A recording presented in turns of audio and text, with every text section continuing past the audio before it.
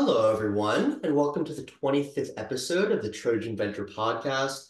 Happy 2024 to all of you. I know we've kind of taken a month off because of the holiday season, but I hope it was a great, new year, great holiday season for everybody. And really excited to kick off 2024 with a really cool guest who's been building something really fascinating. And he actually turns out to also be a USC alum. So today I'm really excited to welcome Bobby Pinckney, CEO of Disc. Named by Rolling Stone as one of the hottest music apps in the world, Disc is a Gen Z focused song recommendation app creating community through music and culture. Bobby, who graduated from USC in 2020, majored in business administration with a minor in computer programming, ultimately starting Disc out of his computer programming class. After graduating from USC, Bobby worked at PwC as a management consultant before deciding to work on Disc full-time. Bobby was named as a Forbes 30 Under 30 for 2023 in the consumer technology sector. So I'm really excited to hear about how Disc is doing, how Bobby's experience at USC was, and kind of everything in between. So let's get him on the show. Hey, Bobby, thanks for coming on the show. Hey Eric, thanks for having me. Really excited to have you on today. Another successful USC alum and someone who has a lot to share about entrepreneurship and venture capital at USC and how that translated post-grad. And so the first question I kind of want to ask is, why did you decide to attend USC? What kind of attracted you to the school in the first place? And how did those expectations kind of meet reality? Oh yeah, great question. Me and my co-founder Michelle, we talk about this all the time.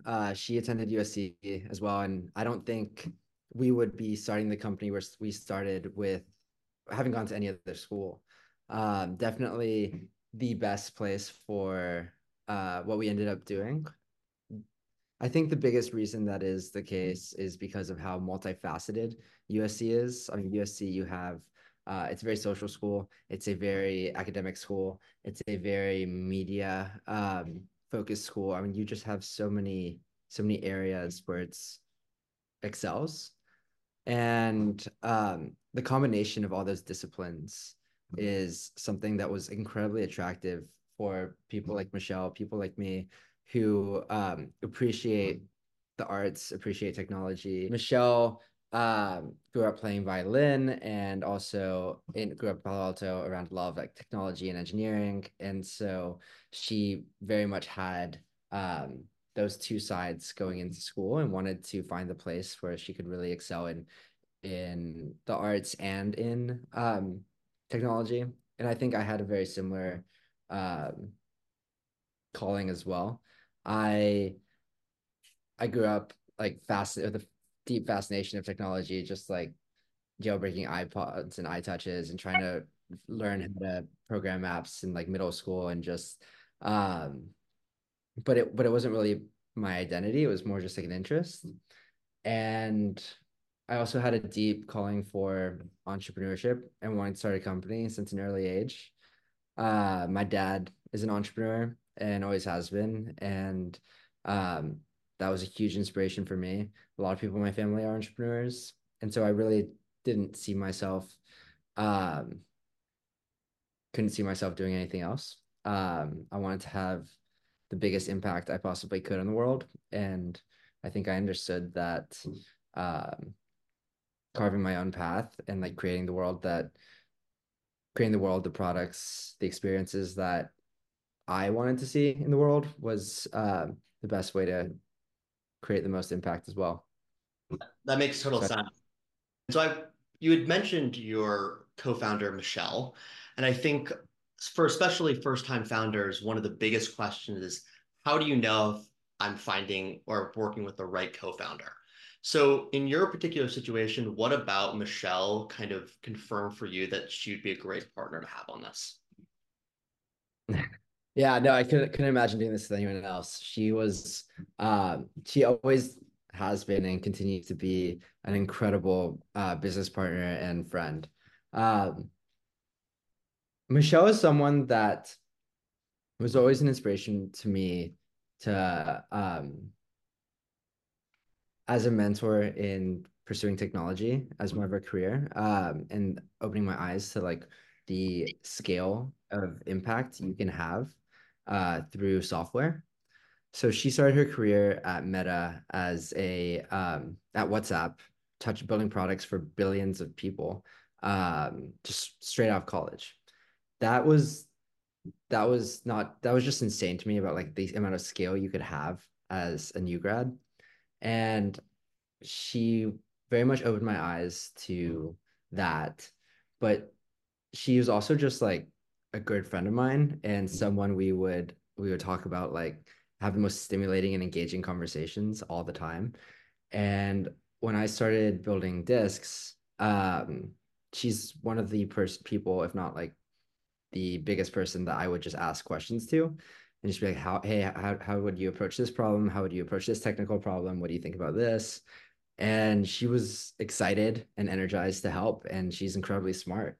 And we just kind of had a working chemistry that was tested organically through just me asking questions.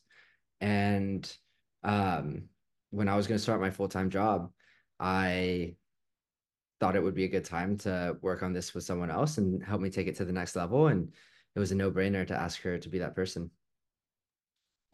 And so let's talk a little bit about Disc. You obviously started it out of a USC class. What was the original idea behind kind of the short form Tinder kind of makeup of the app? And did you have a background in music? How did you kind of come to that subject area? Sure. No, I didn't have a background in music. I think I played guitar for a few years in elementary school or something like that. But uh, no, I had no intention of discs being a business. I always wanted to start a business, but I definitely didn't think that that was um, what was going to be my first one. I for my senior year of college, I just absolutely fell in love with programming.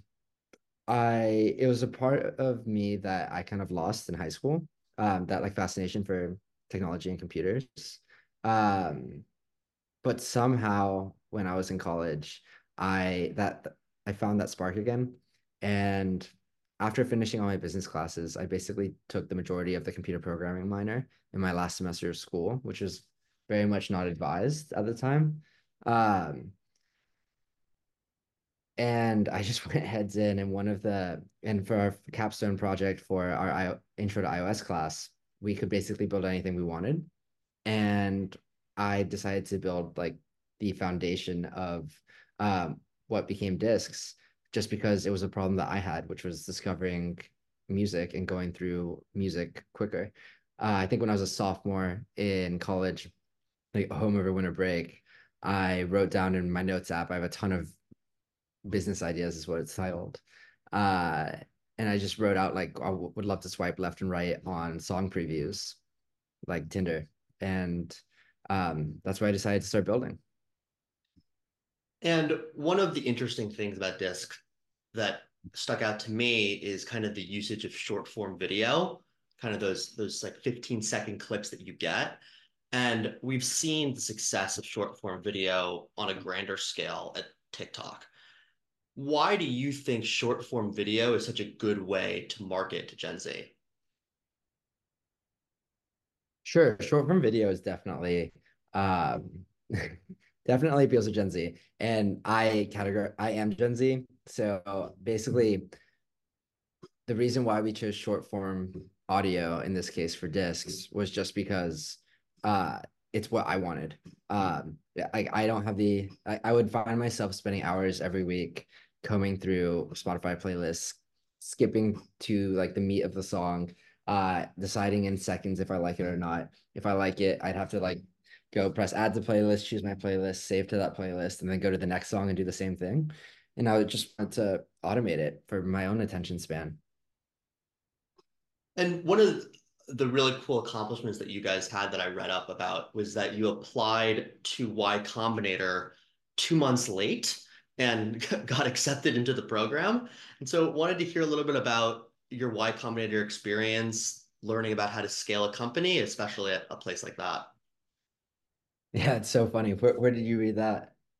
I think the USC Marshall bio on disc. Yeah, that's funny. Yeah, so we were after quitting our jobs, um, we set off to take the algorithmic music recommendation app that I had we had created and decided that the next step we wanted to build was turn it into a social product because we think music was inherently social, is inherently social. Um, and that is what we wanted to see was a great app with very novel social features to discover and share music with your friends and your community. So when we started building the social product, we realized building a social product is a huge feat with massive graveyards, especially in the music category. And getting more support was the embarking on this journey kind of felt like insurance in a way. Um, and YC is a resource that we have always pulled from tremendously via YouTube videos and anecdotes from our friends who have gone through the program. So when I was visiting Michelle in Palo Alto once when we were just hacking away at this, we decided to spend just one day on doing the entire YC application and recording the 1 minute demo video and sending it in and just seeing what happens. Like we said, what's the worst that can happen? We just lose a day of time. And so I forget if it was like a few weeks late, I think, or maybe a couple months after the deadline. And we just did this application in a day. We turns out we got the interview. And then we hopped on this call. We got grilled for 10 minutes. And then we got a call from someone who we admired tremendously, Dalton Caldwell. And he invited us to join the program in the Winter 22 batch, which was awesome. And I want to build off of that experience. What were some of the main lessons you took from Y Combinator that maybe we didn't get, in the USC entrepreneurship class about getting customers, scaling a company? What were some kind of the main insights you learned? Yeah, I think the best thing YC helps you with, especially as a consumer company, is what not to worry about, what not to focus on. And they really make it very simple, which is the two things you should be doing is building product and talking to users. Um, and they were so helpful in giving us the comfort to not focus on a ton of other things like legal things, like vanity things, and just focus on the basics, which is just like building our product and talking to users. They also time box you, it's 3 months and then you get demo day, which is where you get to pitch to thousands of the best investors. And they want to support you by helping you come up with milestones to hit to be able to have a successful fundraise at the end of that. So it's really like the guardrails and the mentorship of like, hey, like do not worry about those things. Like just focus on the fundamentals that are most important to you. Uh, that were most helpful for us, honestly. The access to people is also incredible. Like our group partners were crazy. Our like the people that would come to speak that we'd get to talk to, that we'd get to like learn from are just of the highest caliber. And that was really exciting and special for us too. And also just like gave us the comfort that like we have the advisement and the resources at the highest level and empowered us to feel comfortable making the decisions we were making. That totally makes sense. And I think one of the biggest challenges that founders, especially for consumer and community focus companies or apps, face is getting those initial users on board, right? Because those type of apps are only as valuable as the users that are generating content on it. So for you and Michelle, what was your initial strategy for kind of getting users on the platform? Was it like organic, kind of sending it to friends? How did that process kind of work? Uh, so this is a very much YC like advice, which is do things that don't scale. The first 4,000 people we got on discs were done in incredibly like we found those people in incredibly scrappy ways. There's Michelle was like DMing everyone on Reddit forums, telling them about our app from relevant posts. Uh, I I met when I moved to New York. I met a photographer for like that photographed a lot of music venues and festivals and concerts. And I once we came up with the idea that if I could follow this photographer around and provide people with a QR code where they could access the photos to the event with a upsell to download the app, then then we could get a bunch of downloads. And so I went around. I spent my 4th of July, even though I was like super sick for some reason, following around this photographer and handing out these QR codes to everyone that he took pictures of. And then he got too drunk and lost the SIM card to the photos, which Oh, was a bummer. But we were doing just like the crazy. I would text Michelle every time we got like 10 downloads. It was like such a big deal for us.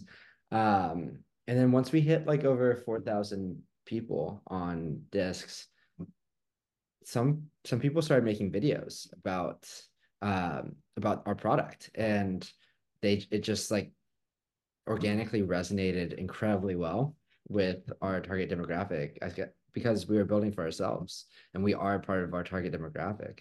And so it just went crazy viral on TikTok. And in the first week of August of, I believe, 2021, we became the most, if not one of the most downloaded music apps in the world, like overnight. Um, Literally one night to the next, woke up and we were number one in the App Store music charts in the UK, Germany, Denmark, Australia, New Zealand, number 12 in the US. It was just like one night, one moment to the next. and does yours, when you have a viral moment like that, I always think about this, from people who become instantly famous overnight or they have a product that becomes really viral. Did your strategy change about how you thought about the app? Did you realize that maybe you had more product market fit than you thought you had? How did it going viral kind of change your perspective there? It's a great question. It didn't really change our perspectives on the product because we loved our product, our friends loved our product, and we knew that there had to be more people like us. But it really blew our minds. It's just like how important distribution is. And if you can if you build something super simple that resonates with people and you have a distribution channel that's powerful then and low and effective, like low cost, like essentially we had zero acquisition costs, you can scale absolutely rapidly. Um, and then we learned the importance of retention and how it doesn't really matter if you don't get a million downloads overnight. Uh, if you can't, if you're not, one, if you're not monetizing, or and two, if you can't retain those users and they don't keep coming back to use your product over and over and over again, then how fickle consumer is. Yeah. And we had talked offline about how the company is kind of going through a pivot right now. Like all companies and all founders do at some point. So we kind of love to hear kind of what the company is up to right now. What we realized since like the first social version of discs is that every single time we gave our Gen Z users a canvas to customize, they took full advantage of it. Uh, group group cover up photos, for example, like people would take them offline or onto Photoshop or whatever and create these crazy collages and bring them back into discs. Mixed player customization is a feature within discs that people would take full advantage of. Um, and so one thing that came out of a hackathon we did internally in March of last year was blank canvas profile customization. Just drag and drop different media elements onto this blank canvas to create a profile that essentially showcases your music identity.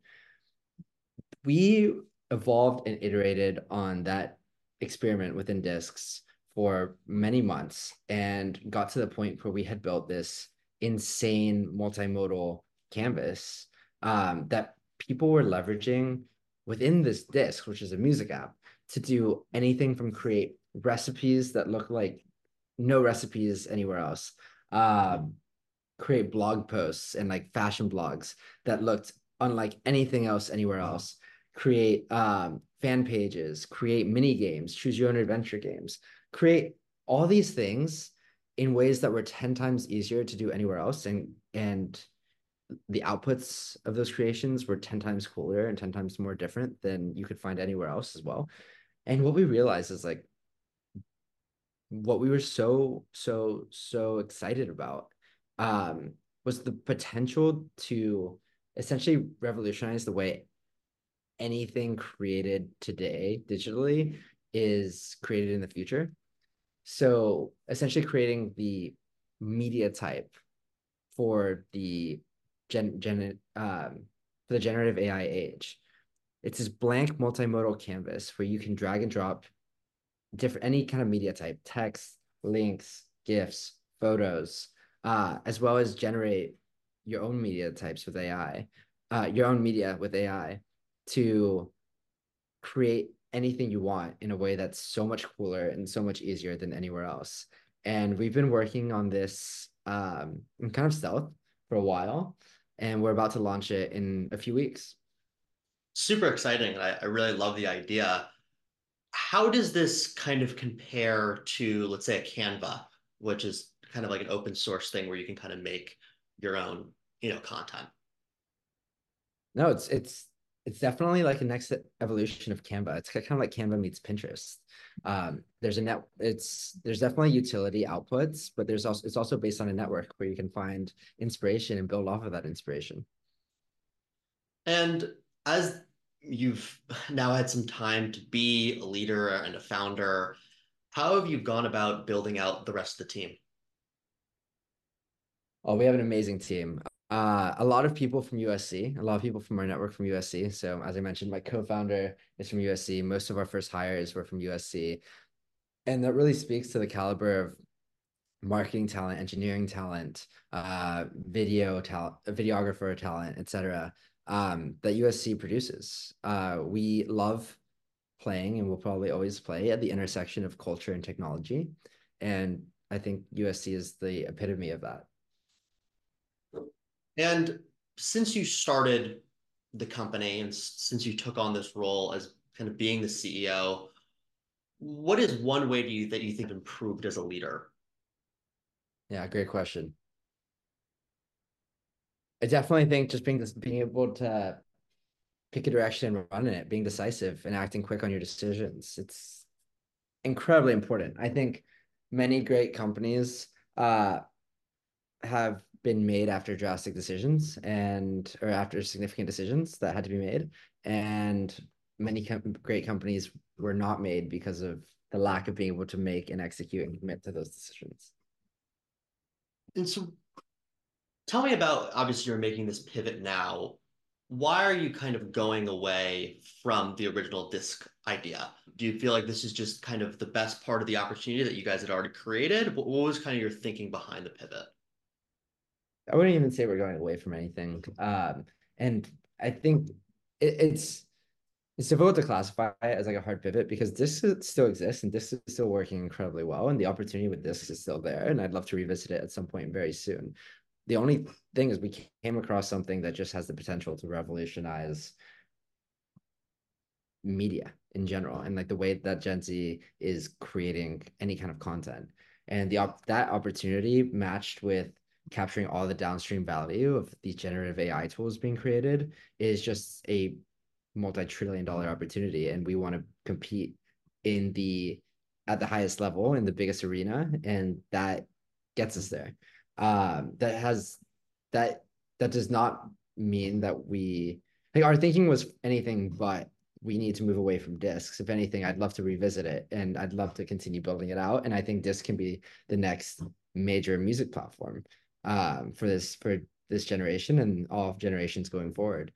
This just our focus is changing because of something we have even more conviction in. Yeah, no, that totally makes sense. So one final question before we go.